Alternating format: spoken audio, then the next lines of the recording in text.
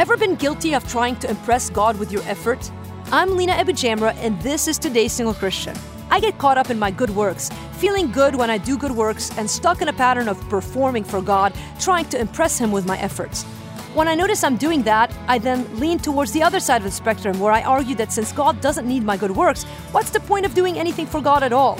This kind of extreme thinking is not from God. There is a more godly perspective, that grace is not opposed to effort, it is only opposed to earning. This idea exemplifies how we are to live, not opposed to the disciplines and good works, on the contrary, striving hard to be godly in those things, but also not earning God's favor with them, knowing that we are already completely loved and completely accepted by our Heavenly Father. Do you tend to one extreme or another? Let's live balanced lives bringing glory to God. For more on how to live a balanced life, visit todaysinglechristian.com. That's todaysinglechristian.com.